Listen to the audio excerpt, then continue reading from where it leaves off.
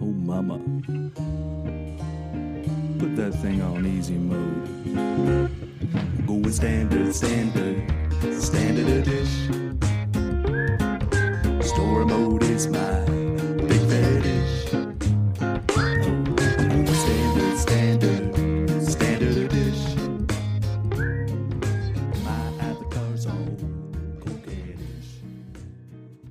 Welcome back to Standard Edition, the video game book club podcast where standard people play the standard edition of a video game. My nose was itching, and break it down week by week. I'm Billy. I'm Jackie. I'm Alan. I'm Kaylee. And we have with us special guest. Well, actually, you introduce yourself. Hi, my name's Adeline, or Addie. I'm a licensed independent clinical social worker and a psychotherapist, and I work in the greater Boston area. Hi, Addie. Hi, Addie. Hello, yeah. I don't call you Adeline. No, nobody. No. Yeah, Also- you can call me Addie. Wow. Okay. That's what all threw right. me off. I was gonna look be you like, up we on- have special guest Addie, Yes. professional therapist, with us, so that we can talk about something that I've always found very interesting, which is so we joke all the time about, and sometimes we mean the jokes consciously, I think, right? But we joke all the time about video games as therapy. And we're like, oh, I need my little like vacation in Zelda this week after a hard work week and stuff like that. And that was part of my point, is like, I think for a lot of people it's a joke, and then for some people it's a conscious joke, and we think there could be something to it. So I've always just been kind of curious about video game therapy, or video games as therapy, as a topic. And we've been working to get Addie in, and that's what threw me off. Is I was like, do I call her Addie, or are we going with Adeline? And now here we are, Yeah. to talk about video games as therapy. How would you set us up for that, Addie? Well, first of all, sorry for throwing you off. That's constantly something that I struggle with, because I always like sign my name I everywhere. never as struggle Adeline, with that. But God damn it, Jackie. That's true. That's true. yeah, it's not like no one else here has two names that they use at different Jacqueline. points. Billifred. Don't tell them my was that- real name on the first Oh certificate. no, Billifred. geez. Billifred has been revealed. Bilfred, They're yeah. gonna find me. But yeah. So you guys can call me Addie on here, though. That's good, because it'd be really hard to call you Adeline. I think I would mess Friends it of up the at pod. least. Yeah. Perfect. Addie for Friends of the Pod. So Addie, professional therapist, tell us a little bit about your background and give us your caveats and what you think about for today's session, if you will. Yes, I can definitely do that, because it's going to be quite a different format to what you guys usually do. Yes, Tears of the Kingdom coming back next week. Bah, bah, bah. Yes. Yeah, so my background, I am a licensed independent clinical social worker, LICSW. That's my license type. And I work as a therapist currently in a small group practice in the greater Boston area. I see individuals, mostly adults, and I also work a lot with couples. And my training leans more towards treatment of trauma and also anxiety and kind of anxiety-related situations like OCD and like panic I wouldn't disorder. know anything about this. So that's just a little bit about my background. I work full-time seeing people outpatient, so kind of like what everyone visualizes with therapy. Usually you come in, you talk for an hour every week or every couple weeks, and you do that continuously, and you hope that it supports some type of positive change or growth or something like that. Sweet. Cool. Yeah. Great. So let's see. So Billy asked me a while ago if I would ever consider being a guest on this podcast. Like he said, he was kind of interested in the intersections of like psychology and mental health and video games. And I am definitely not an expert on video game psychology or, anything in that realm. But I had this idea that I think makes a lot more sense, honestly, which is, what if I actually come on the guest more so in the capacity of how I actually practice with people. With a big asterisk on that, I should say this right now, that that this is not therapy, and, you know, nobody should take it as such.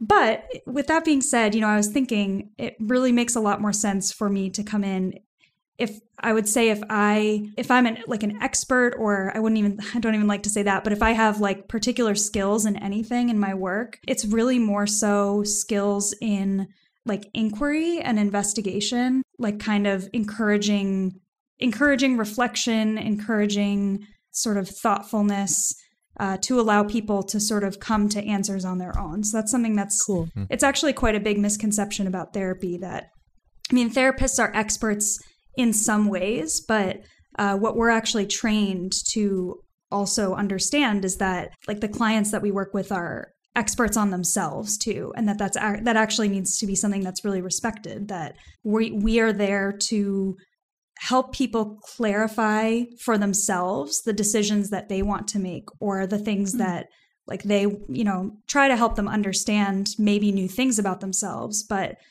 really to support then like independent personal change, rather than telling people, you know, this is what you should think and this is what you should do. For the most part, here's the answer to all your problems. Yeah, right. Yes, that's not what therapists do. Like, some people are genuinely disappointed when they come in, and that's not the situation. Gotcha. But yeah. So that, with all that being said, that is going to be more the tone of this podcast. Do you guys call it a podcast? Do you use the shorthand? What do we call it? I've heard this is already deep. Episode. I never even thought about this before. I feel like podcast is like the show as a whole, but then like today's recording session would just be an episode. And we're a pod? We are a pod. I guess, yeah. Doesn't that have a different meaning? I don't know. I don't know. Look it up. Look it up, kids. Image search it. See what you find. Well, pod applies on multiple levels, doesn't it? Because you're like, a pod is a podcast, but I feel like a pod is also, you know, like a group, and you all Sure. are A pod of a sexy orcas. group. I was going to say. Yeah, exactly. Dolphins. Yeah. Porpoises. Dolphins swimming in podcasts. Pod. Yeah. Porpoise pod. Or peas in a pod. Peas in a pod. Peas, yeah. So that's good stuff. So Anyway. Addie, So much progress already. This is great. So excited. Before we dive in, give us a very short version of like what you think we'll do today, and what you think kind of we'll look to get out of it, or what the goal is, or however you would phrase that. Yes. Yeah. Good question. So the tables are going to be a little bit turned today, because the format is going to be that I'm going to sort of loosely be a little bit of a moderator, or sort of guide the conversation a little bit. And I'm going to ask you all four of you, just a bunch of questions, and they will be sort of on different topics related to video games or gaming. And I think for the rest of this podcast, I'll say like games or gaming, and we can understand that to specifically mean video games in this case. But yeah, I'll ask you all a bunch of questions that sort of relate to that, but all the questions are going to be geared towards you all really thinking about what is my personal answer to this. So what we're not trying to do is sort of arrive at an answer of, you know, like, what's the truth of like psychology of gaming for everyone who plays it, or, you know, like what do we all need to understand is some kind of like common shared thing about gaming. It's more so actually you all thinking about, well, like, what is this to me, and like what are the different dimensions of my experience in relation to this topic. So yeah, I think that's the only important thing to know, is that all the questions I ask are going to be geared towards like you all really specifically thinking about yourselves. Cool. Awesome. And it sounds like our standard audience could answer the questions in their head as they follow along and learn about themselves as well. Yeah. I Self-guided. guess self-guided.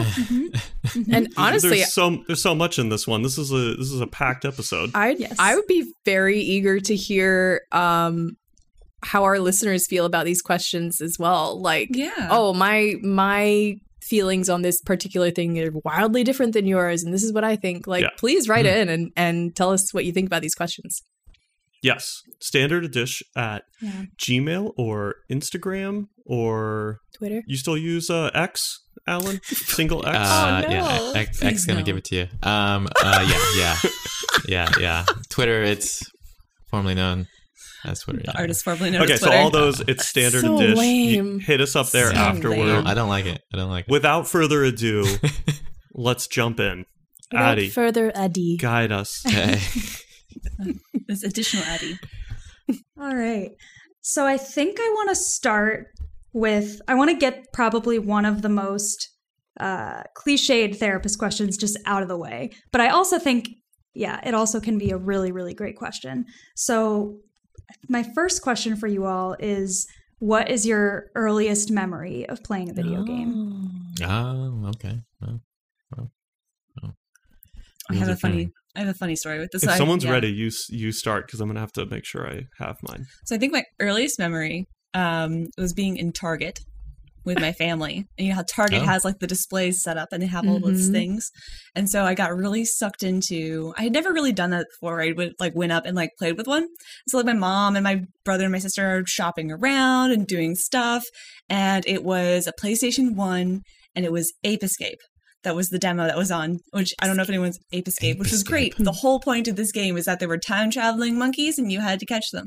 And it was great. Okay, great, yeah. And I got sucked into it for a while. And I was like playing and I was like really into it and having a great time with it and like figuring out the controls. And I'd never done this before. And my mom was like, all right, Kaylee, come on, it's time to go. And I said, hang on, Mom, just one more monkey. And now that is a running joke that I get teased about on a regular basis. It's so funny. Whenever I'm like, hang on a second, they're like, just one more monkey? I'm like, just one more monkey. Yeah. Still to this day. Still to this day. Wow. Yes, just one more monkey.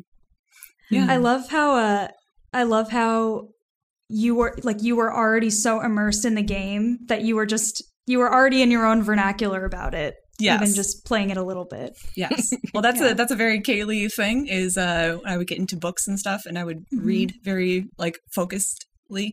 My parents used to call it Kaylee Land because I would forget that the world existed around me. And yes. Oh, okay. Yeah. That's great. That's the Ape Escape. Ape Escape. I feel like I would have trouble determining what the earliest memory is, but I do have these like Polaroid memories. It's almost like a few scattered Polaroids on the ground, and I don't know what the chronological order of them are, if you know what I mean. Okay, and like that's about the depth of the memory too, of like having that one image of that, right? Like I have no idea what happened right before the image or what happens right after the image. It's like that. And some of them are like, I remember playing the original Zelda on NES and fighting the very first boss, like every time. I genuinely think I didn't understand that you could save the game. So like I would just always replay to get to like the sword, get some bombs, fight the same boss. And like, but that's how young I was. I don't know what age I was, but I was that young to where it was like, that was satisfying to just replay the same thing over and over and have no idea that I'm not playing the game the way like a designer sort of intended it, or even continuing it. And I have kind of the same memories with the original Super Mario on NES of like just playing the first level probably a million times and never understanding that there's like a game there and progression, just kind of playing those over and over. Like a lot, not understanding that there's a larger framework, but having a blast. Yeah. I love that's sort of like Sisyphus, but the fun version. Legend of Sisyphus, like rolling the boulder. Yeah, it's actually satisfying somehow. I love rolling this boulder. This boulder's great. I'm gonna kill this Triceratops again. Yeah. Yeah. I'm trying to think of like what I think in the same camp as Billy. Like I don't remember like the very first memory of like interaction with video games for the first time, but like the ones that like definitely stick out as like core memories in a way, right? And for me it was like original NES. My dad picked up, he just like surprised us one day, like bought it, and prior to this, like we like you know, we haven't really encountered. I don't think we really encountered it at anybody else's houses, but we knew it was like out there and stuff. And the game that he bought obviously was Super Mario Bros. 3. And I still remember that opening screen with the curtains coming back, the guys running across the screen, and the checkerboard in the background, little land.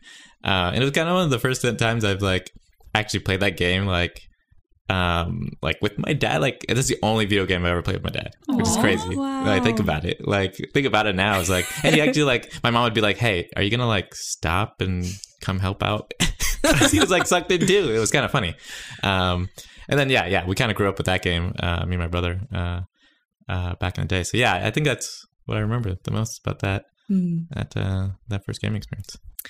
I have like a. Oh, go ahead, Jackie. I was just gonna connect to Alan's, but you go first, and I'll do that after. Okay. I really don't have many like early childhood console memories. So my cousin had like some kind of Game Boy, some kind of small handheld thing, not like a console that you plug into the TV. So I remember like seeing this cool like game device that she's using, and I'd be like, "Can I try?" And she would be like, "Sure, like see if you can, you know, like I bet you can't play this game." And sure enough, it was some kind of platformer, and I sucked at it and was like, "Yeah, this is stupid." and then I just never touched consoles again until I love that. I got to like, none of my friends in like high school or anything really did that. I guess my boyfriend in high school played GTA, which one time I made a car, but really my first time actually playing through a game and not being like forced to do it as part of socializing or whatever was moving in with Billy and seeing him play Breath of the Wild and being like, "What is this? I don't have to fight every monster. There's not, it's like 3D. I can look at that thing and go there and climb that mountain." Like, it was just mind blowing. And it was really my first video game experience was Breath of the Wild. Wow. That's awesome. Yep. Yeah. That's such a cool first video game experience. Yeah, that really is. It's like a just really like Yeah. everything's just downhill from there. Truly. Yeah. So Me chasing that dragon. Yeah. Jackie was a late bloomer of sorts. Yeah. Bloomed strong though. Well, Yeah, that's no, so right. interesting because like I was gonna say, Alan reminded me that some of my Mario, the first one for me though, memories are of my dad also playing it, and I was like sitting there and him doing some of the jumps I couldn't do, and then handing it to me, and I'm sure I just fucking killed us like immediately. And he's probably God damn it, this kid, he has no hand-eye coordination. But yeah, he also like got over it right after that game, like whatever it was about it. Right, it was like NES was this thing. Yeah, they were probably it was the like perfect age to be like, I bought this thing because I used to play it in the arcade, and now I gave it to my kid, and I'm bored. Yeah. And like, we played that game and like never again. Right. Yeah. There was which is something cultural about that, I think. Yeah. Like cultural moment maybe that like Yeah. attached itself to like, okay, yeah. Not right, like you said, probably I never played another game like, you know, legit with my dad, like in a video game setting. But like, yeah, the NES was sort of like a pivotal kind of thing for us in a way. But Yeah. Yeah. kinda Yeah. crazy. Yeah, it is interesting that sort of the children of that generation, a lot of them felt really drawn to like playing the games, but like some of those adults that kind of jumped in and tried it for a little while and then jumped back out. I feel like, I mean, that probably says a lot about like how much or how little we support the concept of play, like in general and in the society. But we'll get to that. Those are some other questions. Spoilers to come. But Alan, can I ask you a follow-up question? Sure.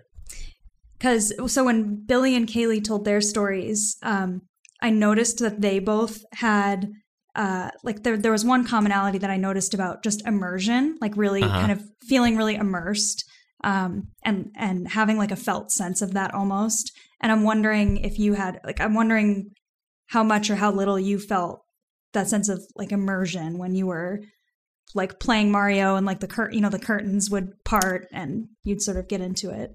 Yeah, it was. I feel like that game for sure was like the first feeling of like you're immersed. I don't know, you're like in the world, and I think that was like the 2-player version too. So obviously I'd always be Luigi because I'd be the younger brother. Just that's just how it goes, right? That's how like that I'm goes. not gonna be Mario. No. I never get to play Mario. So epic. yeah, I think like and the way the mini map is too, like you're literally moving the character between in the world, which I thought was really cool. But yeah, it was the first foray, so I feel like it's just you're kind of sucked in immediately, and it's hard not to be, I guess. At least for me it wasn't. It was very easy. Yeah, I mean, Jackie, it sounds like, I don't know, how did you feel about like those earlier times where when you brought up quit. immersion and like the idea of like Kaylee Land, like forgetting the world around you, I honestly for a while there was super addicted to The Sims. Which is on PC, right, which yeah. like, does that count? Like, I don't know. Totally. It That's totally a game, counts, yeah. right? Yeah. Yeah. Totally. Oh yeah. I would counts. spend like my mom was a nurse, so she would be out of the house from like, and her work at the hospital she worked at is really far away. So she'd be out of the house from like 6 a.m. to 8 p.m. So Jackie alone in the house would just kill entire weekends in front of the computer playing Sims. Yeah. Yeah. Like Oh, I would yes. go down and get myself food, bring it up to the computer and just keep going. Like, yeah. Yeah. So it's interesting. It's interesting that like The Sims has such a different, like, what would I say, not being an expert on all video games, but like The Sims, there's no fighting any bosses. And Exactly. like there's no combat. It's essentially You don't- Barbies, but Yeah. more advanced. Yeah. Yeah. What do you think? Yeah. I mean, maybe it's related to that, but what do you think it was about The Sims that really drew you into that versus the game that I forget which game. I'm trying to listen to all four of you really carefully, but the game that you said, this is stupid, I quit. What do you think that the difference was for you? Oh, to be fair, I don't think Jackie knows what that game was. No, I don't. I don't think she mentioned It was That's just right. it was some Maybe that's why. platformers, something Yeah, that was yeah. like if you don't jump, if you don't hit at exactly the right moment, you die. Some and like, side-scrolling thing. Yeah. yeah. Yeah. So I think the difference is you can't really win or lose The Sims. It's like if you lose, your sim dies, I guess, and then you have a ghost, but like that's still, it's not like game over, you got to start over again. It's like, oh cool, now I have a haunted house. Like, I don't know. Yeah. I think it was the winning and losing part that really sold it for me. Yeah. I mean, and that was, I guess I'm going to jump all over the place now because I feel like we're really in it. But because that was one of the other things that I was curious about for all of you is just like, what is your relationship to, let's say a few things, I guess, like winning and or sort of being good or skilled at a game. Like, what's your relationship to that and like your enjoyment of a game? And I guess there are games where it's not about that at all. So that's interesting too. But I'm curious, especially because right now, Tears of the Kingdom, you're playing a game that very much, I think both of those things are very true. You get more skilled at it and you win it eventually. I mean, it's super relevant to Elden Ring as well. Oh, yeah. Like, you can be really bad at it. You can lose your runes or was it runes? Yeah. Yeah. And your mind, your sanity. Yeah. In real totally. life, the Wow. real you. Your real life. Yeah.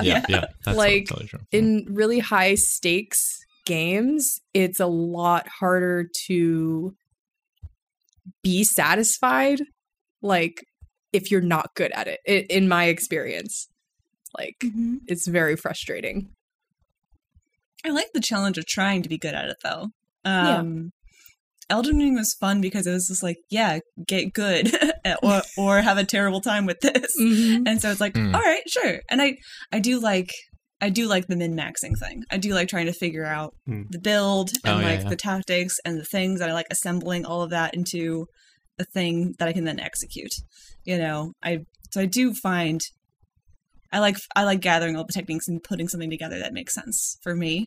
with flexibility like that is super fun. And I think that's why like God of War kind of fell flat a little bit for all of us, because the flexibility wasn't there. You had to win in one specific way. Yeah. And I do find that I Yeah. don't like that. If I can't pick my path, then it's not as much fun for me, regardless of whether I'm winning or losing. Yeah. But I do have some fun memories of me as a kid. The other game that I played a lot when I was a kid was Super Smash Bros. On the GameCube. Yeah. And at the time, my brother and all of his friends were like 10, and I was 15. And so I was the goddess of that game to these boys, and I was like, I would just smoke them. I was just wipe the floor with their little 10-year-old asses. And like, we love to hear it. It was awesome. I bet so many of your brother's friends had a crush on you. Like, your sister. that was cool. Oh my god, yeah, Absolutely. your cool older sister that beats us in Smash. And Bros. it was a cool. I think it was probably a cool coming of age for my little brother when he could finally beat me. Yeah. And I was like, look, your hand-eye coordination is developed. Good job. There you go. Wow. Yeah. Did it. Reached that milestone. It was fun. Yes. Yeah.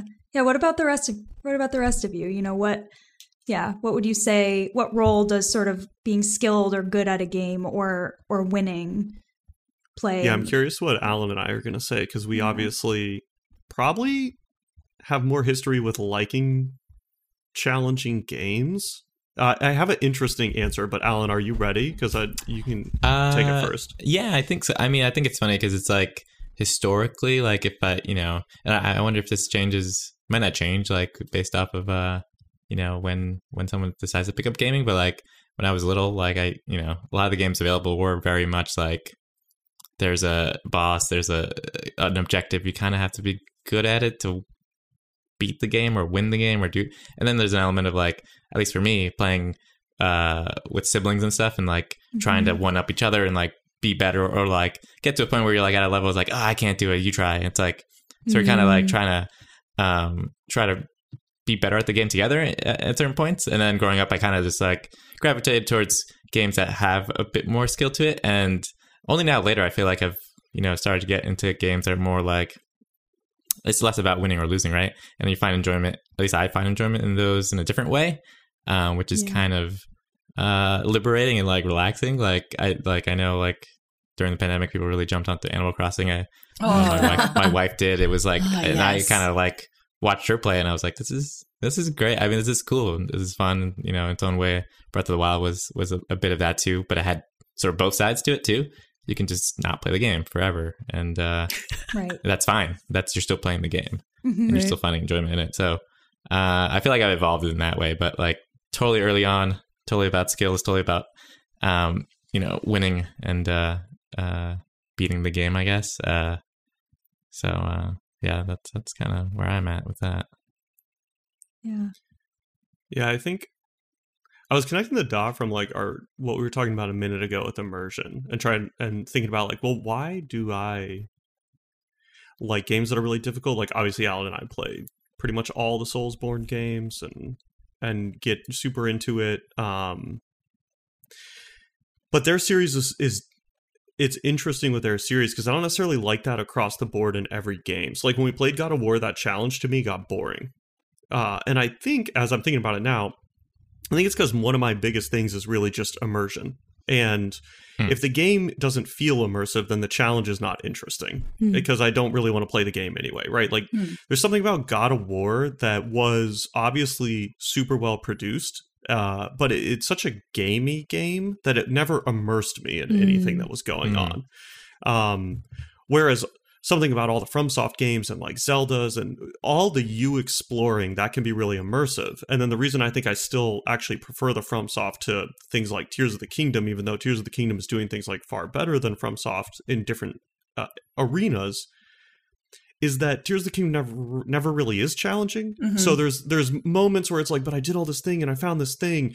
And sometimes my monkey brain like is like, yeah, but I don't need it because I can already just beat the game right now if I want to, likely. Or, you know what I mean? Like there's something about not having the challenge to not need the gear, to not need the whatever. Then sometimes I break into like, why am I even doing this? Or if the lore isn't there, like that's why the FromSoft, it immerses me deeper into like I need to find the puzzle pieces and like I'm a historian piecing together like their past, and that is really satisfying. I think that's probably the same reason that one of my favorite genres is the horror genre for games, because it's just like one of the most immersive, and when you're really in it and when it's really scary, a good one, right? Yeah. You really have to just forget about your outside life and like think about what's in the hallway that's stalking you that you can hear in front of you and stuff like that. Yeah. It's like that's why I think I love those things, and that challenge is great. But then the challenge, I need the challenge for stakes to get more immersed. But then if I don't find the game immersive anyway, then I don't like challenge. Yeah. Cool. Yeah. Fair.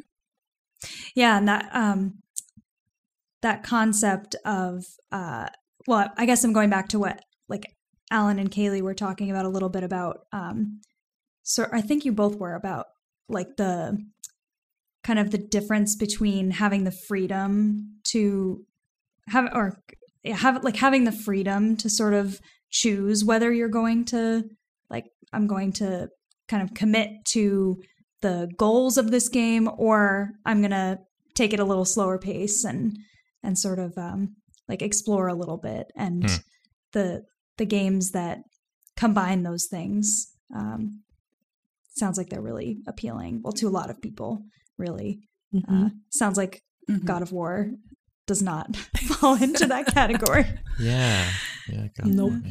Yeah. No. I have not played that, but yes, sounds like it. Going back to a few of you brought up siblings and siblings and sort of that competitiveness. And so some of you have already started to talk about this, but I'm also wondering just more, even more and more generally, just how gaming when you were younger, if you gamed at all, like how that fit into your like social circles, like both family and, what did you play games with friend groups? Was it the kind of situation where it was always at like one friend's house? What was and it sounds like there was some competition among siblings and that was really dominant, but, those were a few different questions, but I guess the overarching piece is sort of what are your dominant like experiences of gaming as like a social thing or kind of played with other people in some way or another when you were younger. So it gave you the Smash Bros. Smash Bros. One is probably the younger side of that, and that was really like that was a fun thing that my brother and I did. My sister was also somewhat into gaming. There was one game that she was just obsessed with and played like from start to finish. I think she was the first one of us who actually completed a game start to finish, which was pretty interesting because other than this one game, she didn't really play very much. She still doesn't. Although she did get into Animal Crossing. It was Spyro. They just remastered this too. I gave it to Spyro. her. Oh, that's an OG game, yeah. I gave her the remastered version for like Christmas a few years back. I think I had the demo of that. It was great. It was really fun. It was a cute little purple dragon, fun Yeah. No, but then as I got older, and my friends didn't really get into it, so I kind of dropped off that for a while. In college, though, my roommate Megan was just like a wizard at N64 Mario Kart. What? And I was like, let's get good at this. And she and I had like a summer where we were like, it was just the two of us. We had two other roommates. We usually stayed in like the four of us stayed together. And Meg and I had like a summer where we were like doing classes or staying in town over the summer in college. And we just got good at Mario Kart. We just spent like a summer getting really good at Mario Kart. And I'm still pretty good at Mario Kart. It's true. It's true. This explains now why you can kill us at drinking and driving. It's because I spent a lot of time practicing. A lot of time. The truth's coming out. Yeah, that was that was a really cool. And we would have like all of her birthday parties. We just wanted to like stay up late, get a couple drinks, and get some snacks and play Mario Kart for several hours, and it was great. It was fantastic. So that was one that we would always like. Anybody will play like will pick up Mario Kart. I love that about that game. Is that like it doesn't matter if you like games or not. If you get offered to play Mario Kart, you're going to play Mario Kart because it's just good old fashioned fun. So new fashioned fun. Wow. Yeah. I feel like I've already mentioned like sort of being the younger brother in the whole scheme of things. I think that's kind of like how it. I feel like not just in my like nuclear family, but like across my extended family, like everyone, I have a lot of cousins and of all like very similar ages, so we all had like our own consoles usually. So like if you ever went to someone else's house, it's like I didn't have a Sega Genesis, but like I'd go to my cousin's house and say, hey, now we're playing Sonic. Or like I didn't end up having an N64, but my cousin did.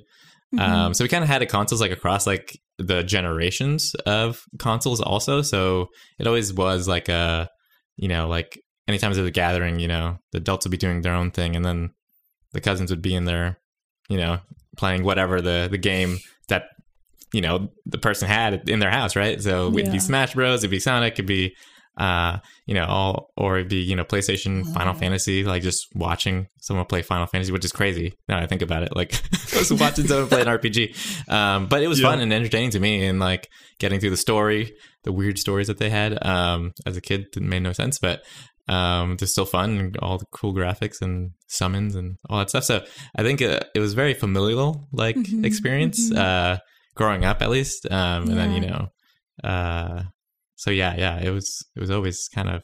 Now I think about it, it was always like pretty permeating throughout like my growing up. So that's crazy. Was there anyone in your broader family who was like the legend of gaming in general, or any specific game? Was there some member of your family where it was like, oh, they're no one can beat them? Or yeah, it's funny. It's like my I used to.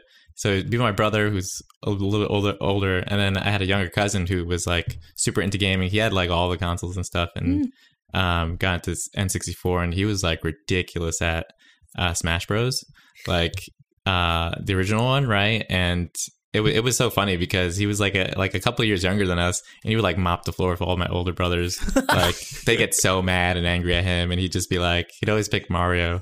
And he like destroy everyone. It was hilarious. He beat me all the time. But yeah, he was a legend of that game. He was pretty good at gaming in general too. Yeah. Do you remember? Were you one of the people who got frustrated at him for beating everyone? Oh yeah. Of course. Yeah. Totally. I'd go there just to hang out and play video games, and we'd just be like, all right, we gotta play something else. We can't play this anymore. Pick a different game. Yeah. It's funny to hear that, because I feel like in a lot of our circles, our common friend groups, Alan, you're the one that's good at video games. Where we're like, Alan's good. Like I remember we'd skip work and we all played. What was the Star Wars shooter that came out a couple years back or whatever? Oh yeah, Battlefront, like the first Battlefront or something. Yeah, that was a great one. And Alan's like turning all his stick sensitivity to fucking 11, and the screen's like zapping around, getting headshots. And we're like, what are you doing? I thought I was actually good at shooters, and you're like wall running around us, fucking sniping people. That's funny. Yeah, multiplayer is like a whole nother like. I feel like persona to like my gaming life. Like I don't do it as much anymore, but it used to be a pretty big like playing first person shooters and stuff. And I think I don't know, Billy had definitely experience with Call of Duty probably at some point, and kind of born out of that. But yeah, I think when I got older, like playing with people at work, I was like, oh yeah, I guess I kind of am kind of good at this these kind of games. I kind of know how to play this. Yeah. But I always, that's another part I definitely enjoyed playing with people like that at work and stuff. It was really fun when we were able to. It was always hard to align the stars to actually do it, but when it did happen, it was pretty fun and pretty magical stuff. Yeah. Yeah. It's interesting how being good at a game is all relative too. Like compared to this person, I might be terrible. Oh, yeah, but then you come into another group and it's like, oh wow, I guess I am pretty good at this. Or it's all right. Got some skills. That's funny. Yeah. Yeah. Did you play with your sister, Billy? No, for the most part. I would try. I always tried to get her to play video games or different ones, or in that same thread holds true even outside of video games, and usually just like not interested in the kind of like games or play that I was interested in, whatever the thing was. Even if it was like, I want to rollerblade, and she'd be like interested in for whatever the opposite of that would be where she was interested. There's a sibling thing. It might just be So a I sibling didn't. thing, I yeah, had in a way. none of that in the house, but I had a lot of what Alan was talking about. So I had like a group of cousins, and we did that with all the family parties, pretty much exactly what Alan was describing. But then also mine extends into like all my guy friends at that age. Sleepovers were all about video games, like, and everybody. And it was kind of interesting of my segments, or like, you know, you'd have a few different friend groups sort of, where it's like if I slept over at my cousin's, they had an SNES and we'd play like Mortal Kombat all night. Oh yeah. If I stayed over at a certain friend's house, he might have like the new PlayStation, and we were playing like Metal Gear Solid 2 and getting our minds blown. Or in another one, it was like my friend group who was all into sports and basketball, so we only played fighting games or NBA jams. And it's like we played NBA jams all the time, and we just got super competitive with it, and we would take turns. And, you know, there'd be like 8 of us, but only 2 at a time playing. Right. And people would either be watching or just like creating a bracket for who's going to get in next to like get to play and stuff like that. Yeah. That's Yeah. funny. Like that's like sometimes genre based, or like depending on where you went, it was like a genre shift. Like, oh yeah, Right. this is where you play Metal Gear Solid, or this is where like the sports related games, because that's what's interested the people that own the console. Yeah. Exactly. Yeah. It makes sense. Yeah, as a kid, it's like, you know, you can have a few of your own games, but it's interesting. You get exposed to different games based on sort of going to different people's houses, because you're still kind of subject to, well, this is what my friends want to do, so I guess I'm going along with this now. That is exactly my social experience with gaming, because like, so, you know, I have basically zero video game experience until college. So my fellow dorm mates, like on the same floor, we would gather in the common room, plug someone's console into the shitty TV in there, and they played. It was either Guitar Hero or Rock Band. That was the fun one that I enjoyed. Yeah, I was pretty good at do bass. you remember that moment of like gaming? But more often, I died. I was like, please, can we just play Rock Band? Oh my God. Because usually they wanted to play Super Smash Brothers. Oh yeah. and like it's such chaos to not know what's going on. I have to remember who is what character. Also, I don't know any of these characters. Like, I'm Ness. I'm like, I don't know who the fuck Ness is. You know, like, is it the green guy? No, that's Link. Okay, sorry. Like, yeah. And so, like, it was not really fun to watch because it was so chaotic. But, but you know, funny when someone gets a crazy kill or something, whatever. Sure. But yeah, but you couldn't follow, not fun in the way that you couldn't follow the whole thing. Exactly. And, go like, and then, like, God forbid they force me to be like, Jackie, come on, you have to do a round here. Just mash A or whatever it was, you know? And I'd be like, I would just fall off the stage over and over and over again and not have fun. On purpose? No. Oh, no. I would like forget who I was, looking at Jigglypuff and forget that I'm the other pink something, and like, like gritting my teeth and being like, I'm being social.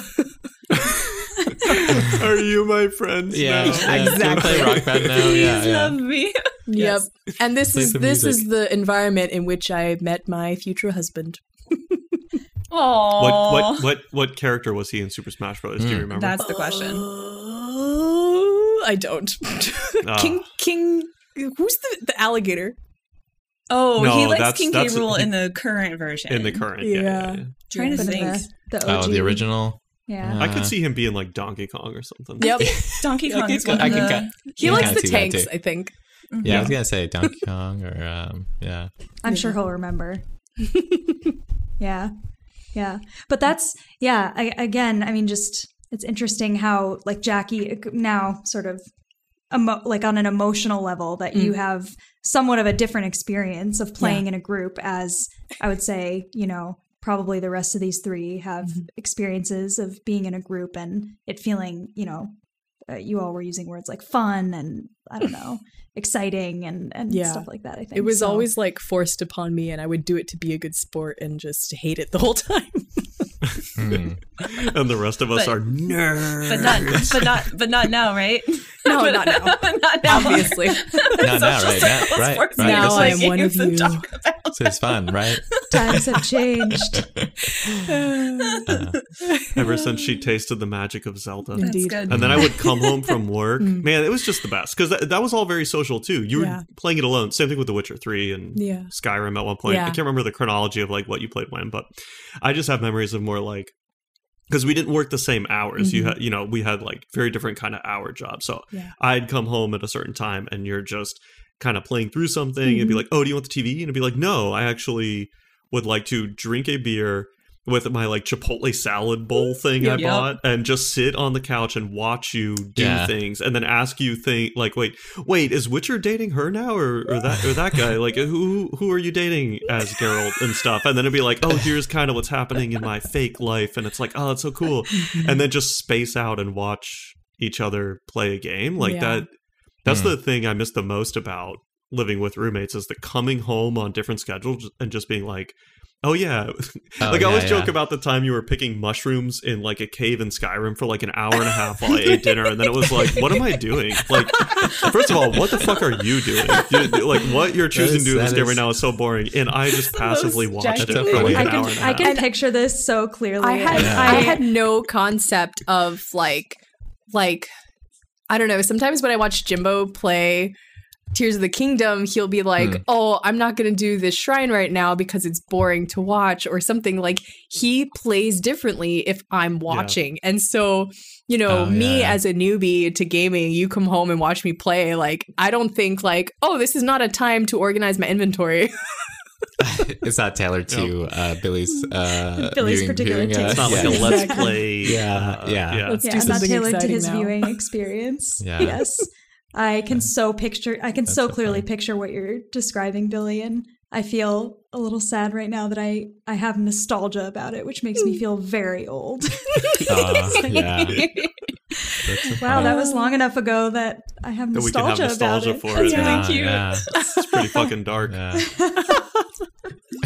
We are digging up some dark stuff here. So let me see. So let me ask, I guess, one of the really broad questions, and we've sort of gone around this a little bit, but I guess, I think I'll do this one. I want to ask you all what the relationship for you is between, like now. So now we're kind of focusing on you now and how you experience yourself and gaming and these things now. So at this point in your life, what's the relationship for you between gaming and stress relief? Or stress and stress relief. Ooh. Wow. If you're an athlete, you know the greatest motivator of all is the fear of letting your teammates down. After all, a team is only as good as its weakest link. So you owe it to those wearing the same jersey as you to be your best every time you step on the field. That's why there's no vape in team. When you vape, you can expose your lungs to toxic chemicals that can damage your lungs. If you're a step behind, the team's a step behind. Brought to you by The Real Cost and the FDA. Jackie, you start. Mix it up with us. It's definitely a treat. It's an indulgence. It's something, I mean, like, it's really nice to be a part of this podcast and have like a forced treat, be like, oh no, I gotta play video games. Yeah. Like I have to. I gotta finish my homework, right. But if we have, if it's not a time crunch and it's like, okay, I have an entire whatever big chunk of time to complete this small bit of gaming, it's like I really like kind of ration out my time playing the game because I think like, oh, I can't spend like all night playing. Like that's just too self-indulgent. You need to also remember that you have laundry to do. You know, it's like always in conflict with the rest of the obligations in my life. Yeah, I hear that. Yeah. So it can almost in that way, maybe it can almost even tip. Are you saying it could even like tip into being a stressor if you're like, or it's almost like the other responsibilities are stressors. Yeah. But being, it definitely away from like them for long enough. It can induce guilt if I spend too much time on it. Mm-hmm. Yeah. Mm-hmm. Yeah. Yeah. Yeah. Is that something that, how do you feel about that? Is that something that you would want to change, or like if you look at it from above, is it something that you feel like I should own my indulgences in general and be like, yeah, you've been working hard, you earned this, and you don't need to feel bad. It's okay. You can relax for an hour. That's okay. You know. Yeah. Well, spoiler alert, you're not the only one who struggles with that. Like I don't. Yeah. Well, before Addie said it, I was going to say I definitely relate to everything you're saying with like having that same inner conflict. I think it's probably one of the reasons why. Well, I actually just like the communal aspect of gaming, but then there was a bonus to what you're saying, Jackie, that was probably pretty subconscious. But like, hey, if we start the podcast, then we have a have to that we can put on this, where it's like, oh, we also have to. So like, it's not just for fun. We in order to keep it going, we have to play. You have a responsibility to uphold. Do your homework. Yep. Yes, definitely. What about you two? I feel like for me, I don't know. It's definitely changed a bit. Just being a dad now, I think there's like a extra level of when do I have time to game in general. So like I think prior to that, like especially like when we kick off this podcast, right, like it was an opportunity for me to like stay connected with people and talking about games and like things I tell this Billy all the time, but like things we would normally do like if we were at work, but we were all at home at the time. So we didn't have those like mini moments in between work to talk about the latest game. And we'd never get in that deep, but it was just enough for me to be like still connected and kind of being like, we're not playing the game together, but we're playing the game together sometimes, not together, right? And so there's that moment of it that was really like appealing to me at the time when Billy pitched it to me, and I was like, oh, cool, yeah, totally, I want to do that. Like, let's do that. And now it's before that it was always like very much a stress relief kind of moment for me, I guess, when I would play games. To me it helped a lot in that respect. Now it's definitely, it shifted a bit because it's harder to find time to do it. This does definitely give me the sort of like, I gotta do it, which just kind of helps a bit. It's totally like balancing the other responsibilities that I have. Obviously having so much support from my partner in this too. So that's, I'm so grateful in that. That's, she lets me do it, to still do it to this degree, right? So, so to me, it's finding the right moments to do it does still bring the stress relief that I used to have. I just don't do it as much as I used to. So it's very, very purposeful in those, like, I got to do this now kind of thing. So it's a bit more scheduled in a way, which is different than it has been in the past. Mm-hmm. Yeah. It's interesting, the sort of, I mean, like Jackie was saying too, the things that sort of pull you away from gaming, and like things in, whatever you want to call it, real life or I don't know what you all call the world outside of the bad times. Tears of the Kingdom right now.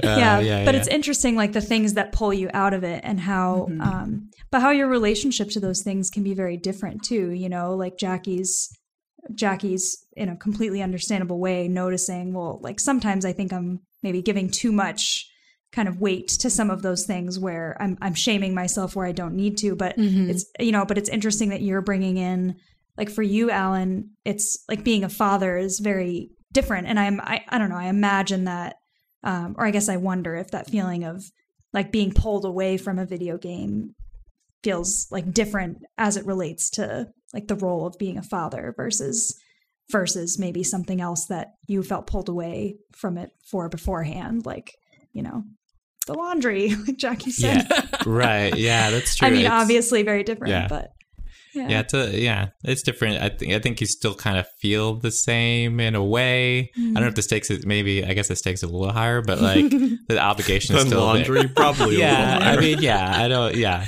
not to diminish anybody else's, but I feel like it's still there, right? It's still a thing for everyone. So,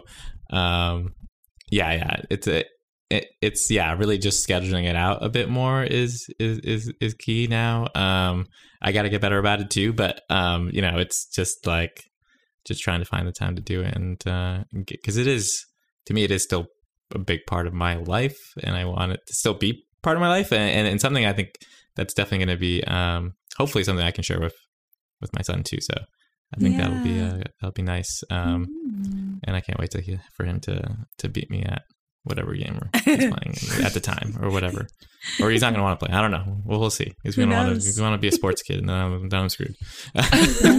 He's going to be like Billy's sister and be like, I want to go rollerblading. Yeah.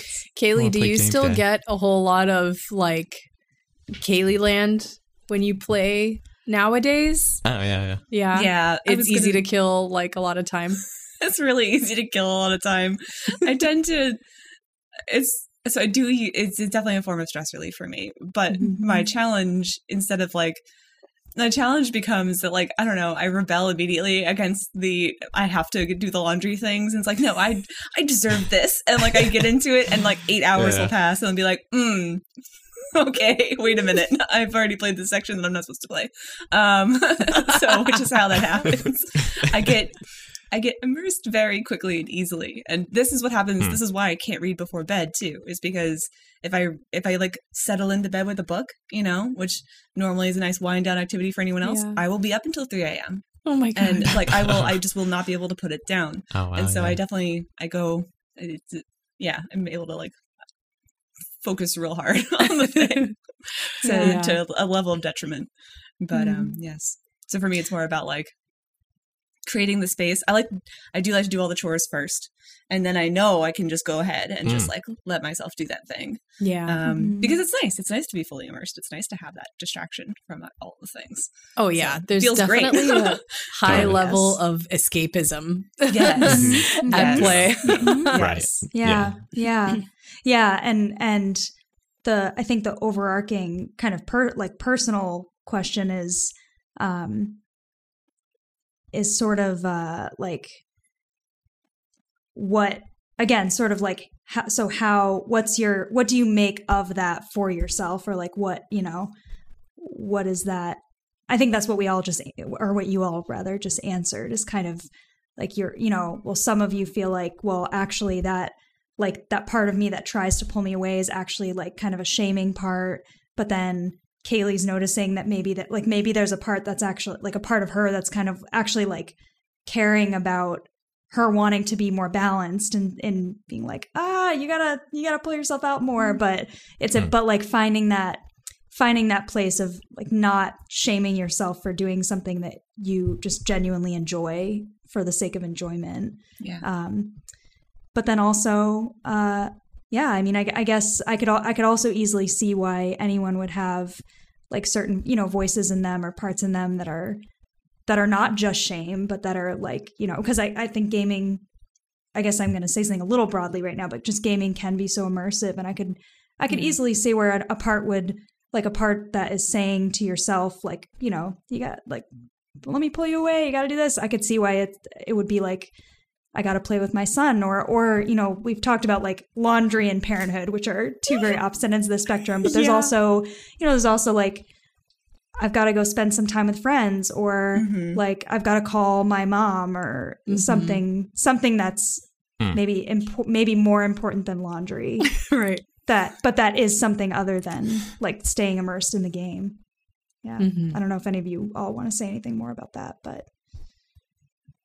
+1, I guess. I don't know if I have anything other than like, yeah, that all sounds right to me, and the inner conflict that I feel with a lot of it. And I also think there's like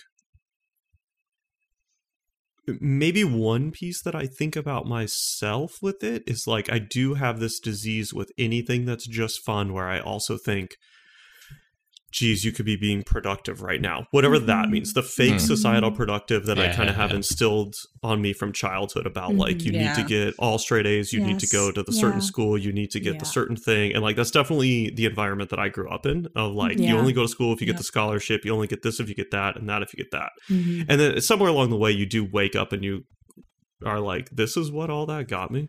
I mean, like, it's okay, but there's not a swimming pool here, or like, can anyone even buy a house today? It's, you know, so there's interesting levels of that where it's like, but I still have a decent amount of that I combat sometimes, and then it's like, oh, okay, it's Sunday, should we play a game for 3 hours? And then sometimes I'm getting fidgety while we play it, and I'm thinking like, geez, I could be whatever the fake productive thing is. Like, I could be doing the productive to try to get ahead in the rat race of nothing before we die. And so like, I definitely am always like fighting that. And I think that's why I like the most immersive games, to try to shut that up for a while. Yeah. Yep. It's definitely just like another layer of things to prioritize. Like, what is the most important to you? What needs to be accomplished at all costs? And like, you know, where does video gaming fall among that ranking, right? Like, it's just right. But you can, and then you can also, I mean, that definition of importance can really, it's malleable, right? So like, you know, trying to really ground into a place where it genuinely feels like, oh, like, you know, release or de-stressing or fun, you know. God forbid. Yeah, exactly. Yeah, that we that any of us adults in life have fun and and like value it as important. But you know, we can maybe. I mean, I think it's hard work because of, you know, Billy, you were speaking to sort of like actually a real grappling with that. There might be some part of you that's saying, you know, I deserve to have fun, but then there's another part that is in conflict that's saying, you know, that's still like that kind of inherited piece of, well, productivity is the most responsible, so you're actually doing something wrong right now, and sort of grappling with that conflict a little bit. Yeah, for sure. I'm curious, Addie, if you're going to ask any questions about character creation. Yeah, so that I was just thinking I should jump to a couple. Yeah, so that was one. I guess, Jackie, you're bringing us there, so let's just go there. Yeah. So there was, you know, we'll start with So how connected do all of you feel to like the characters in a video game, or, you know, and asked another way, sort of similarly to what I asked before, how important is connection to a character in your experience of like fun and enjoyment of a game? Super important. That's up there for me. I like creating the internal monologue, the backstories, like, why do I care about this thing, and like making up the whole like reasons why. I love that. Or if a character has it already, and like, why do I care about you? Like, Aloy is a great example of that. Feel like, I super care about Aloy. Cool, curious, outsider, like trying to just fit in and have fun friend time. Yeah, awesome. Get that. Let's go. And so for me, that's high on my list of priorities. Does the why, like why you care about that character, is that meaning making more internally created, do you feel, for you, or is it partially determined by the plot, like what this character's kind of role or place is in the plot, and that's why that's why I care about them, or why they're important? Or is it more sort of the persona that you're coming up with internally? Kind of depends on the game. So like Elden Ring, it was more because I sort of decided all that because again, that's like your character that you create and it kind of has your stamp on it and they kind of do a generic thing. Well, not a generic thing. They go on the quest that you decide on. But then something that's more guided, like a God of War or a Horizon Zero Dawn. Thank you. Yeah. That one's more guided and the plot was incredibly strong. And so like, yes, that does feed into that a little bit as well. So it kind of depends if it's, like Zelda, like Tears of the Kingdom. I just think Link is he doesn't say much. He's a little bit more of a blank canvas, I like how you get just little snippets of his personality throughout, like in some of the memories or other interactions. And so, I think there's enough there of that for me to make that fun. I see Link as super drab. Like, that's fair. Like 0-dimensional. Like, I don't know anything about Link's personality. Yeah. They just call him Noble Swordsman and it means nothing. Like, absolutely nothing. He might as well not exist. It might as well be a first-person game. But yeah. Other games like...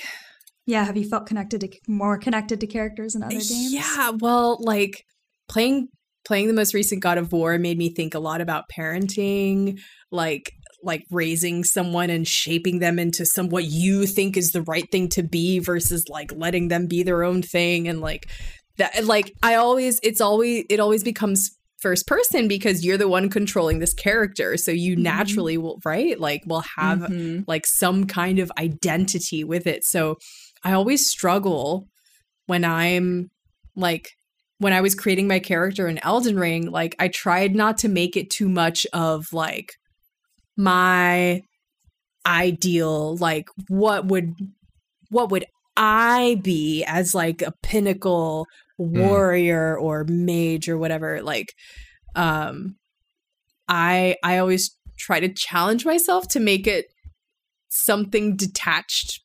from how I see myself, but I usually fail. Why is it? Can I ask why is it that you want to do that? Why do you want it to be detached, or why is that because it's too easy to just create yourself. I agree with that. I was going to ask, do you feel like it's a push to be more creative, if you will? Yeah. To be like, I want to live as someone else, so let me try to do it, and then you inevitably accidentally walk into the role of being yourself again. Yeah. Yes, you creep back into yourself. Exactly. Literally. Alan, no judgment on the one true Alan. Yeah. I was gonna say Alan goes the opposite way. He's like, why are we trying to not just be ourselves? Why would you want to be anybody else but yourself? I don't know why. I definitely just named my character Alan in the lore of Elden Ring. I think it's funny. Yeah, for me, it's like it depends on the game, right? I think we've all kind of mentioned or talked a little bit about it. Like if there's like a protagonist in the game, like in a horror game or something, or like in a more like story driven game, I think you kind of learn to like or not like them, I guess, or like bring something into that character that you can kind of attribute to yourself, or like even maybe just recognize something that you like about them. They're like, oh yeah, I kind of, you start like liking them, I guess. I never ever liked Leon. Did you see his What are you hair? talking about? He was his hair? No. The cop inside. Yeah, not even the backflips or the drop kicks. No. Yeah. So I think it's funny. It's like, yeah, so there's that. But then if you're making your own character, there's like a level of like, I try to, make characters that maybe are just better versions of what I think could be me. I don't know, like, or something that I would want to be or something. Right.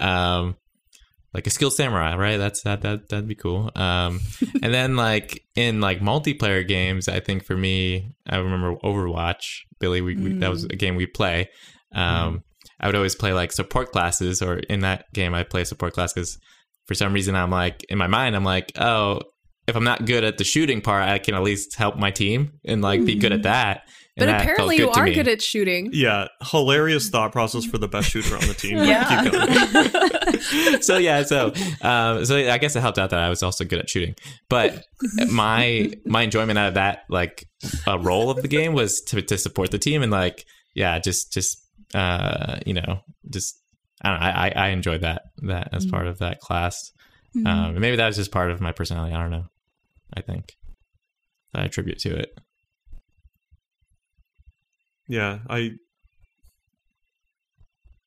I feel like you guys are just, I feel like I'm just agreeing with, and like living the same kind of experiences as you guys. I think I live closer to the experiences of Jackie and Alan than Kaylee, where I think I have the Jackie thing where I try to have what Kaylee can't have, where sometimes she's like, I made this character with their scar is part of this part of the backstory and all this stuff. And every time she says it, it's like, she just makes me realize what a hack I am as a writer. I literally just made a hot female, and I was like, it would be kind of cool to be that. So that's what I'm going to be. And like, that's as deep as my thoughts are. And then it's like a backstory. I remember that, yeah. The backstory is I shipwrecked here, just like it told me, and now I'm on this island. Like, what are you talking about? I mean, by that logic, more creative? If you're just trying to be a hot girl, I'm just trying to be interesting, it sounds like. So. Okay, fair enough.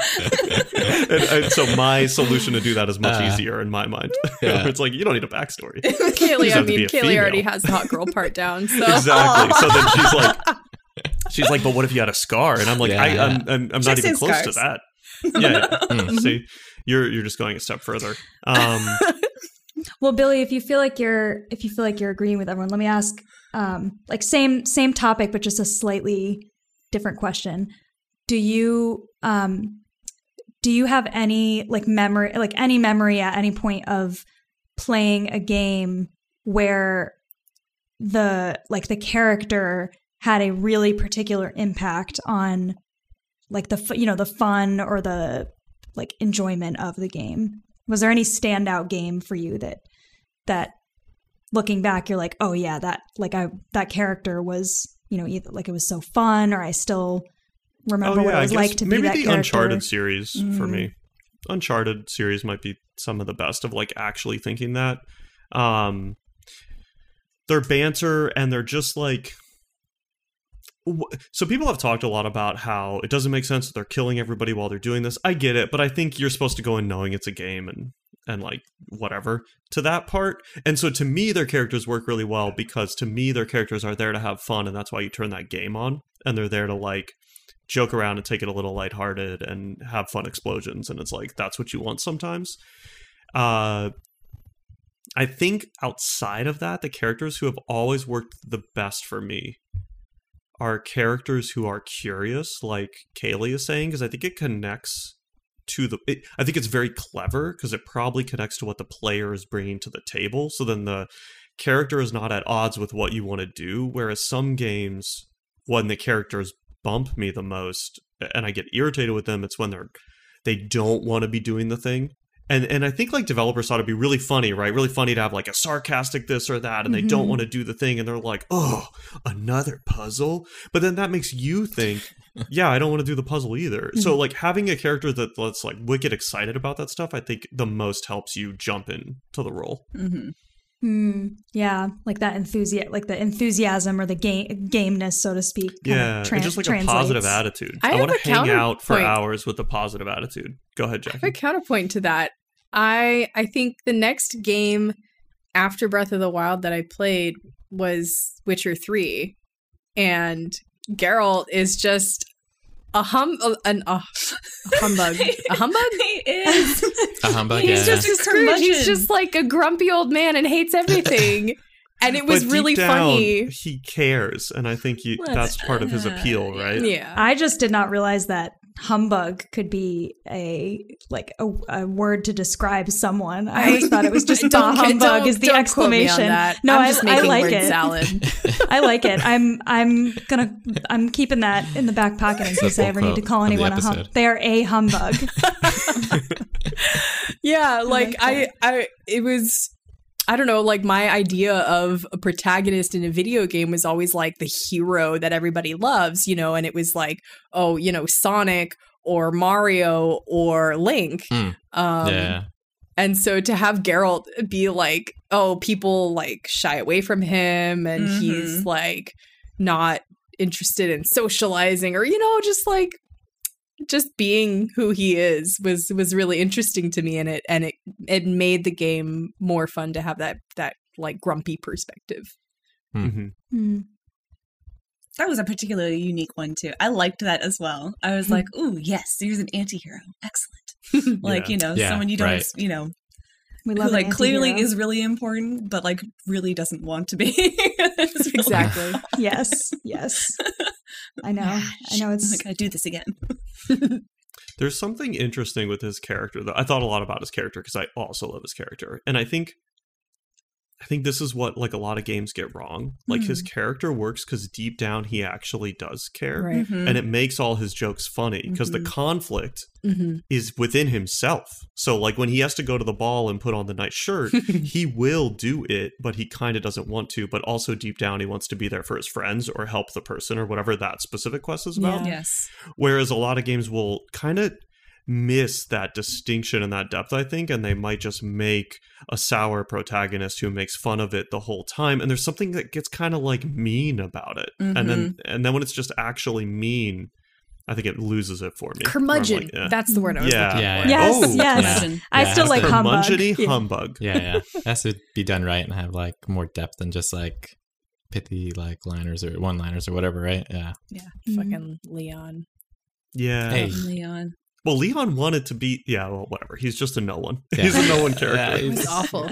Leon's one an likes example Leon. of someone that made me like the game less. Yes, that is a great example of that. Is like that isn't a character who I like. Wow. This game would be more interesting without you. Yep. So, Oh, poor Leon. Yeah, poor Leon. Jeez.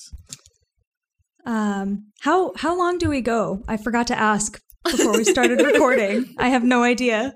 we don't really. Until- either. Until the your Jackie questions are sings. out. Yeah, the Jackie Yeah, sings. that's true. Yeah. Okay, that's great. Sometimes those things happen together.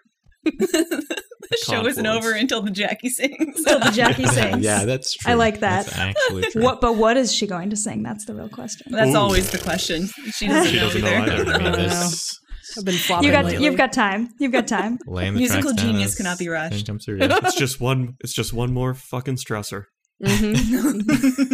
Okay. I have a few more. I think I have like maybe 4 more or something that I think would be good ones. Yes. Where was the one that? Choose one that will be the final question. Oh, I know what the final question is going to Great. be. Okay. Yeah. Then Yeah. Yeah, so I guess we'll do I want to do a few of the sort of, as heavy as we're going to get, which is not Let's very do heavy. it. Let's do it. Let's And go then there. and then the last question is going to be a okay. lighter one. Okay. Excellent. Sorry. Excellent. Um, Okay. Okay. So Bring it. awesome. So I guess first of all, what, and maybe let's say maybe each of you name like 3. What emotions do you think you experience most dominantly when you're playing a game? And I know that's of course game dependent, but just if you like just commonly or generally, what are sort of the most dominant emotions that you think sort of pop up for you in gameplay? Curiosity. Ooh, good. Yeah, that's Go a good ahead. one. I'm just I was actually going to ask a really stupid question. Can you give us the dumb, quick example so I make sure I play the game right? Because I started to think like immersion, and then I was like, wait, immersion's not an emotion. What's the emotion? And I was getting like in my head. Okay. Billy, emotions are like happy and sad. happy, And- sad, hungry. job. Are we going? I Kaylee? guess that was part of my question. Are we going that high level? I guess Yeah. is that the right way Yeah, to play? Or yeah. is that? Oh, okay. Those are. I didn't know if that was that's too the only- abstract, where it was like, Like health therapy is That's what also a emotions game for are. Billy. am I doing it right? Yeah, Okay, that's- sorry. That's You're not doing too. it I right. mean, also I'm that's gonna not. edit this out. I'm gonna edit this out. Also, that's not too high level. I'm just laughing because I'm like, that's the only level you can. Like, those are what emotion. There's like, what's an emotion and what's not an emotion. I think, but so it's not too high level, Billy. Yeah. So let me. Okay, Jackie, keep. Or yeah. Do you want me to Sorry. list out? Shutting up. Do you want me to toss out some? What are emotions? So Frustration. frustration, Oh, yeah, excitement, Definitely Sometimes, one. sometimes. excitement. FromSoft is um, frustration. Yeah. that's uh, emotion, yeah. I love the thrill of discovery. Yeah, me too. Me too. Yeah, yeah. That's what I'm chasing. Yes. That's the Yeah. dragon I'm chasing. Yes. I don't get it all the time, but that's what I'm most looking for. Yes. Mm-hmm. Like finding Right. the bright bloom seeds on the beach and being like, wait a minute, there's a trail of these. What's going on? Like, this is the thing. Like, that's, Yeah, yeah, yeah. that's the best feeling. The The- thrill. What did you call it, Kaylee? The thrill of Discovery. discovery. Yeah. Yes. is catharsis. Is that an emotion? I don't know. Yeah. Catharsis is an emotion. Okay, yeah. Then Like that after soothing? beating it. Yeah. Well, I think it's something like relief. Maybe I don't know what it is. I guess the Release. like after you beat like an Elden Ring boss. After it's like it just feels much more deeper than like if you just any other boss or I don't know. Something about Yeah, it. there's like a real accomplishment there Right. that I like with those when you do it. Oh my god. worry Kaylee's about camera just turned off because it was too hot. Don't worry about that. Kaylee's too hot. Okay. Oh, you see, Kaylee, we've already it's, established this earlier. It's I'm in the Jimbo den, and there's not air conditioning down here, Oh no. so it Oh is no. warm.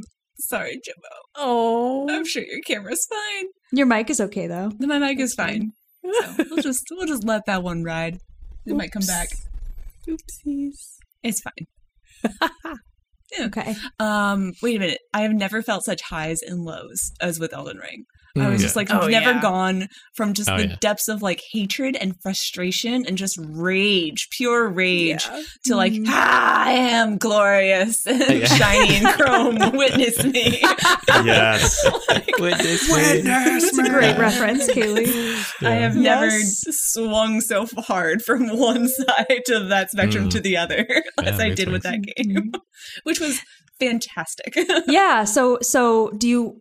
Yeah. Was that then kind of above that? Was that experience like a positive one overall for you? Being pulled into the highs and lows But emotionally. I mean, like I probably felt more frustration than elation, but I think that overall, like I feel very accomplished for getting through that game and actually winning. Because I really thought I was gonna like throw the console out the window a few times, which is great. But yeah, no, I think overall, yes, very happy to have played it and kind of want another one.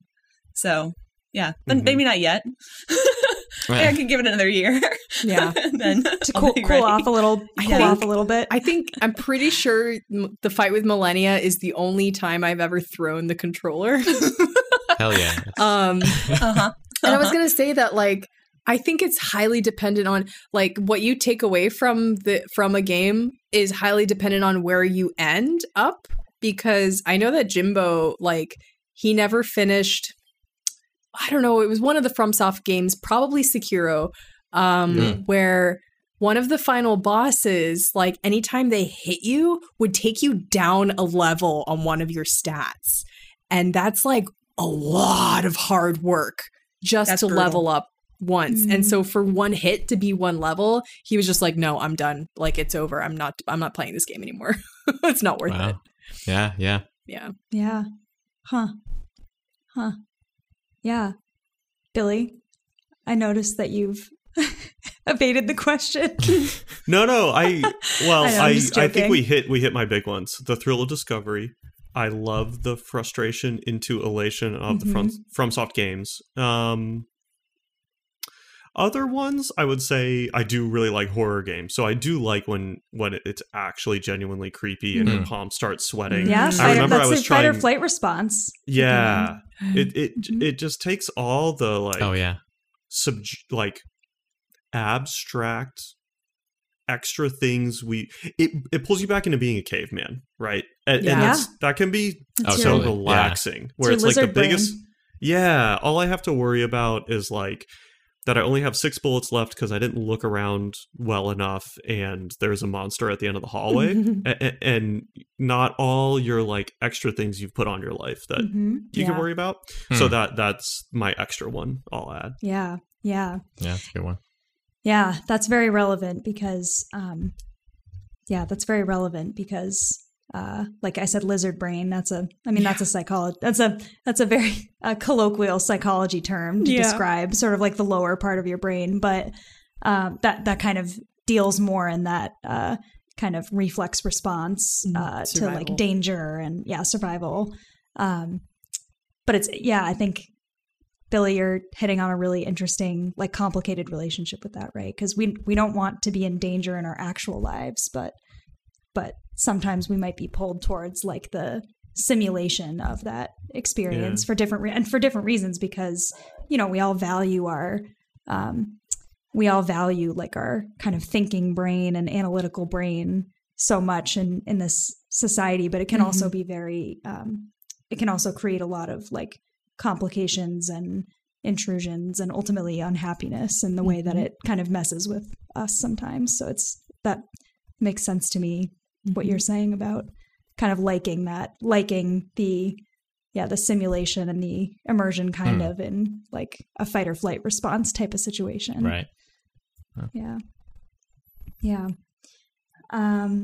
Let's see. I mean, you all kind of hit on this already, because the other thing I was going to ask, emotion related, is just what's the most emotionally affected that you've ever been playing a game? Oh yeah, so Millennia. So Kaylee has answered that. Wow. I don't think Alan and Billy answered that though. Sort of like the number one, like the moment in a game. It can be a game, but really, I'm curious about do you remember even a moment in a game that looking back you're like and emotionally affected really just means kind of stuff is firing in your nervous system. I don't necessarily mean you were experiencing like elation necessarily, but just kind of emotionally affected. Like the game was really firing up your neurons emotionally at like top level in some sort of way. I got one. If you go first. Yeah. That's a tough one too. I feel like there's so many games. I feel like I've played so many games, and I do take from it something. Not always to like a deeper like level, but there are like very like narrative games that have done this. Like Last of Us has done this to me. Like that one, like really that whole series, but especially the last Last of Us. This chapter 2, right? So part 2. I think there was a moment at the end where you're like, after you've learned so much about these characters, right? And then like the people you were supposed to hate, you don't really end up. At least I think that's what the game wants you to feel like, and that's how I felt about it. I like didn't want to hate them the way that the characters, went through the game doing, and you're kind of at a pivotal moment where you have to like essentially kill someone and do that. Like you kind of learn so much about it and you're like, I don't want to do this, but the game is making me do it. And it made me feel a way that I was just like, why are they doing this to me? So, and I always remember that was a pretty, swing of emotions there. Cause like it's kind of funny that like a game could do that. And that's what's wild about some of these games now, that like the amount of storytelling and the amount of world building and like emotional narrative that's attached to it now. It does actually, I think, do something to people. It did it to me. So that's one that I do remember. Yeah, I have Last of Us first and second emotions very high too in the same ways. And like there were times when Stephanie and I were playing the second one and hitting different twists in that story where like my palms are sweaty with the controller because of things that are happening. And I'm like, no. But I think my high is just so clearly defined. And actually, Jackie, you're in it. Do you remember? So I may have even told the story once before, but I'll try to do it a little bit of justice without taking too much time. It was like the first time Stephanie ever stayed over in our apartment. And in the morning, she was going to take a shower. So I go and I'm like, yes, that means I can play video games while she showers. So I like make coffee and I turn on the system. And and there was like something, and I think it's because this was our regular weekend routine. It's like, it attracts Jackie and Kyle down. They just like we all just gather around the TV while Stephanie's gone. There's a little bit of chatter, probably like, is she here? Yeah, she's in the shower. Oh, what was whatever, like a little bit of chit chat. But then I was playing Bloodborne for the very first time, and you guys had been seeing me play it for just a few days, and I had never even beat the first boss yet. And like I didn't really understand the game yet. It wasn't clicking a whole lot.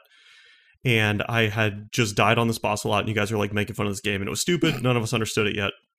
And then I'm playing the boss while we're all there talking, and I'm starting to, and it's probably like already this morning, the fourth time, because I had figured out how to get to the boss quickly, try again. And it's like the fourth time, and the health is slowly going down, and no one's talking about it, but I'm doing like pretty well, and this might be the one, and we don't know for sure, no one's talking. And without talking about it, all of us slowly stood up, and like near the end, all of us were literally standing in the room, and they're not even playing the game. We're all just standing.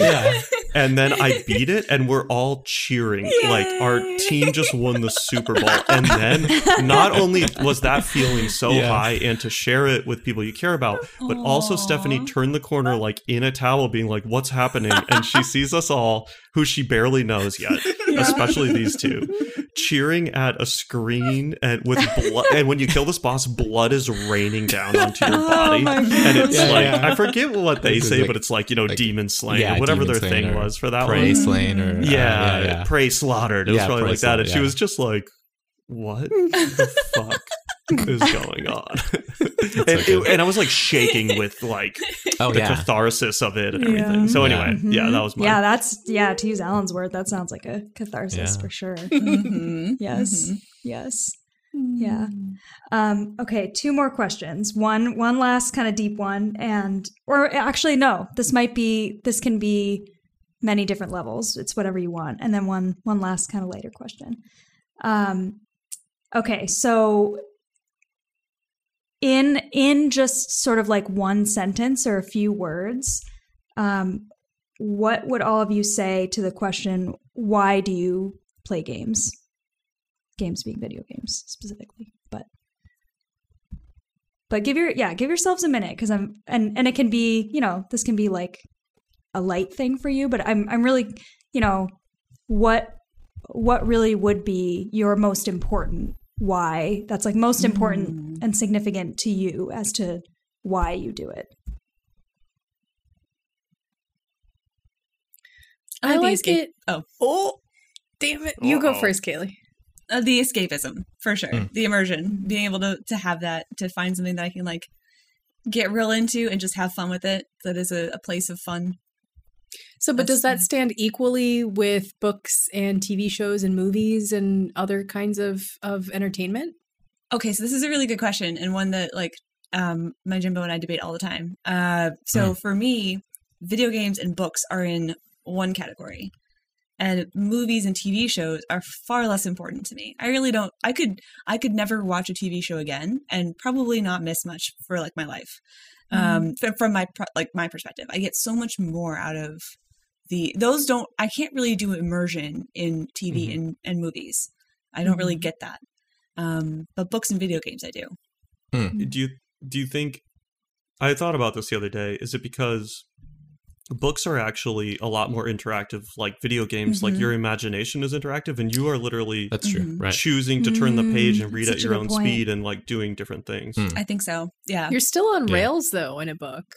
Yeah.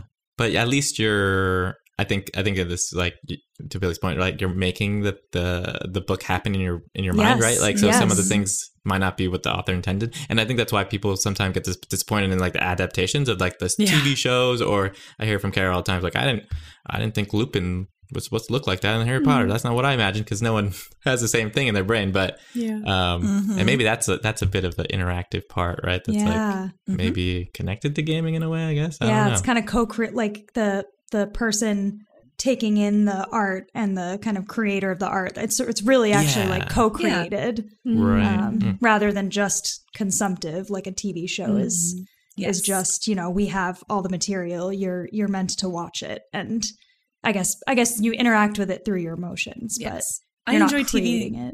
I enjoy TV the most when I'm also doing something else. When I'm also knitting, like that's how I get. Like I have to.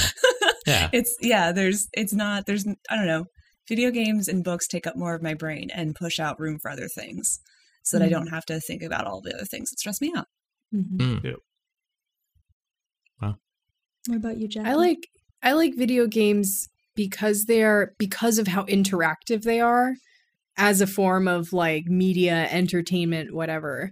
I think, books come next, but I don't consider books and video games to be on the same level. Books allow more room for imagination, at least visually. But video games allow more room for imagination for an open world game. You are choosing where you go next. And I really, really like that part.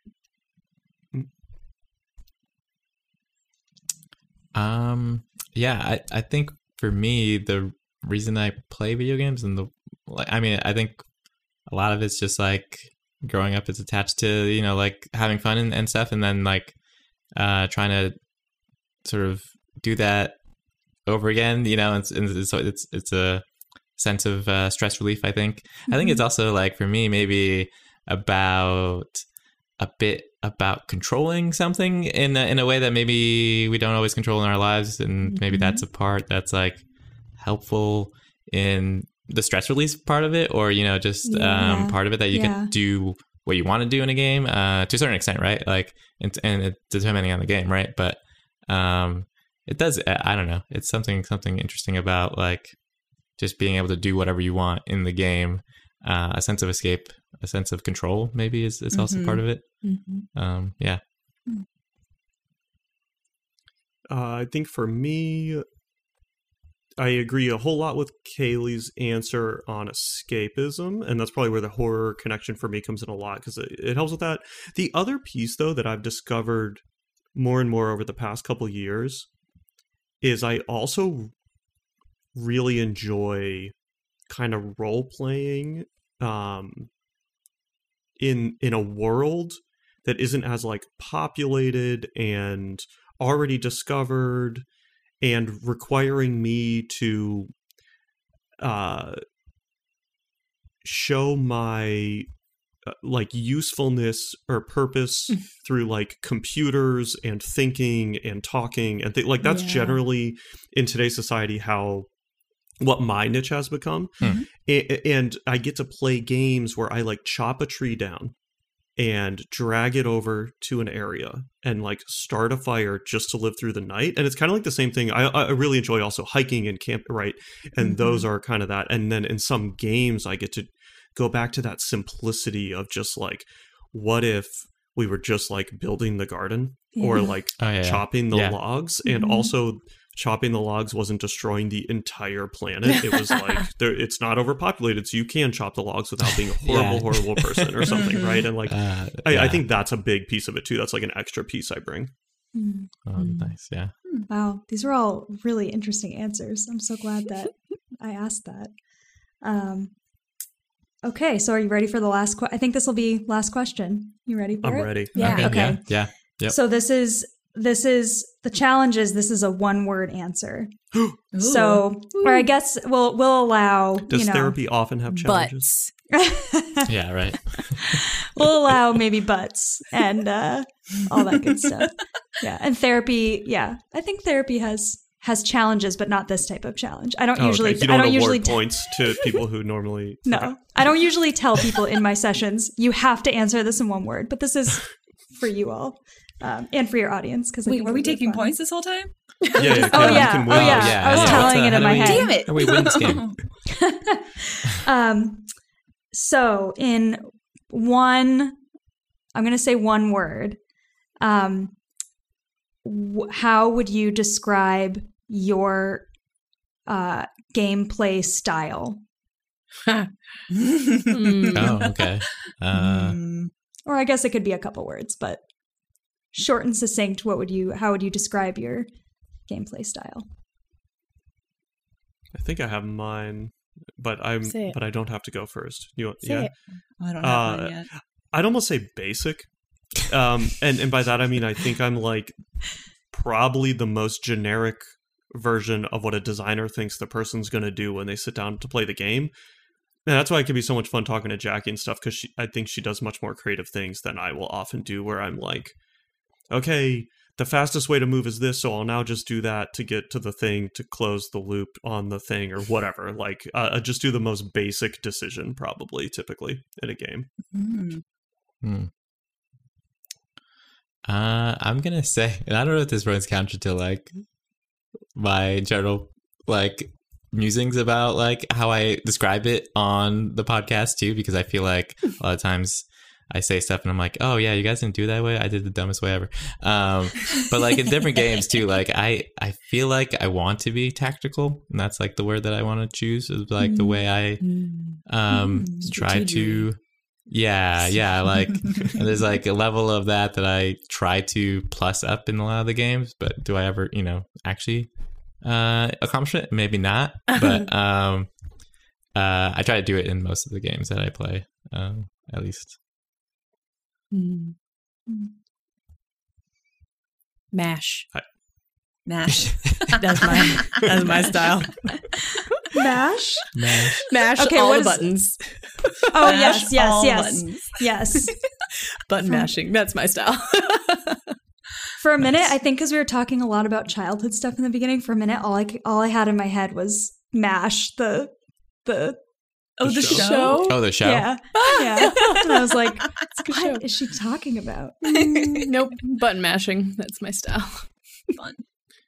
For a certain type of game we've introduced you to, but I don't know. Maybe you don't think this about yourself, but I just think you play them more creatively than I see a lot of people play games. I was torn between Mash and Evade. So also, like, if I don't have to fight this thing, I'm not going to fight it. Yeah, that's fun. Yeah, I see that too. Yeah. Evasive, yeah. Mm-hmm. Very creative in the way you approach some things that I haven't like thought about, or like the way I would have maybe done it. But it's super interesting when I hear from what you end up doing. So yeah, totally what Billy said too. I think. I think I'll go with cautious. I like to Yeah. probe and sort of see what's going on, and then regroup and figure out how I want to do it, and then do the thing. Cool. I like to probe a lot too, but outside of I just figured we should end Had on a to end. typical Yeah, standard can't note. really- Oh my Yeah. god. Yeah, My only, Just bring everyone down at the end. I'm sorry. you didn't talk about any pigeon dating sims, Billy. I feel like this was. Oh yeah, I guess. Oh, we got to work that That's- in. That's like I think a follow up, which is a special episode of figuring out why I like dating sims so Yeah, much. that's Okay, maybe that can be a one-on-one podcast. Yeah, Billy. that I'll might just, be I'll just a interview private you. session. We'll make all these guys play the pigeon dating sim first, and then we can ask them questions to figure out what it means about each of us. yeah. If that's the payoff for it, then yeah, okay, I'm game Sure. for that. There we go. Yeah. Well, I just want to say it was an honor to be a guest on the show. You all have never had a guest before, No, right? first No. guest. First No, So you're our first cool. guest. Yeah. This is very Well, cool. Thank you. I'm really honored to be a guest, and I guess I also just want to say like just generally to your audience and to anyone who's listening that I hope, since I was kind of the driver of this podcast for the most part today, just that I hope that I did justice to, again, sort of that like meaning making of like what video games mean to all of you. And I think I'm aware that I'm, again, big asterisk, I am not an expert in like video games or video game psychology, but I am aware that I think there's a lot of stuff out there in the media that can be very like shaming and judgmental about video games. Like, video games are going to rot your brain, and making really broad generalizations about, they're just how they're all bad, or they're like always less valuable than whatever else you could be doing with your time or whatever. And I hope that in this episode, I hope that in my questions and whatever you all are thinking about listening out there, that I did justice to the idea that it means what it means to each of you individually, and there can be a lot of brightness and good in that too, and it can be really be connected with like identity and a lot of positive things about identity too, and just a lot of things that are not about identity but are about like interaction with the world, and that it can just be fun too, and that fun Amen. is okay. Yeah. Fun is actually more than okay. Fun is okay. Yeah, that's Fun is okay. Fun is true. okay. Yeah, fun is okay. You heard it here. Pigeons, therapy. Woo, woo, woo. Oh, mama. Put that thing on easy mode. Go with standard edition. Story mode is my big fetish. Go with standard edition. My avatar's all coquettish. Oh, she's coquettish. This ain't no speed run, mama. I'm having hella fun. No need to get overpowered. Just to take that starting power. You can turn me in a farmer, but though it don't need me a horse armor. I'm going, yeah, I'm going. Standard edition. Story mode is my big bad issue. Standard edition.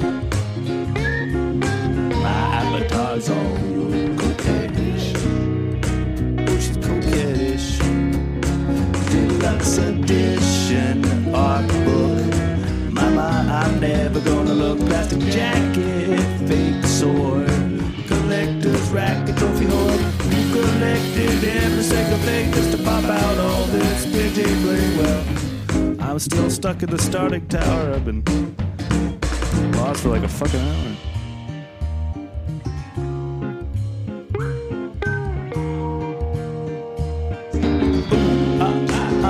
What? We'll go with standard edition. Whoa, story mode is my she's cookie dish.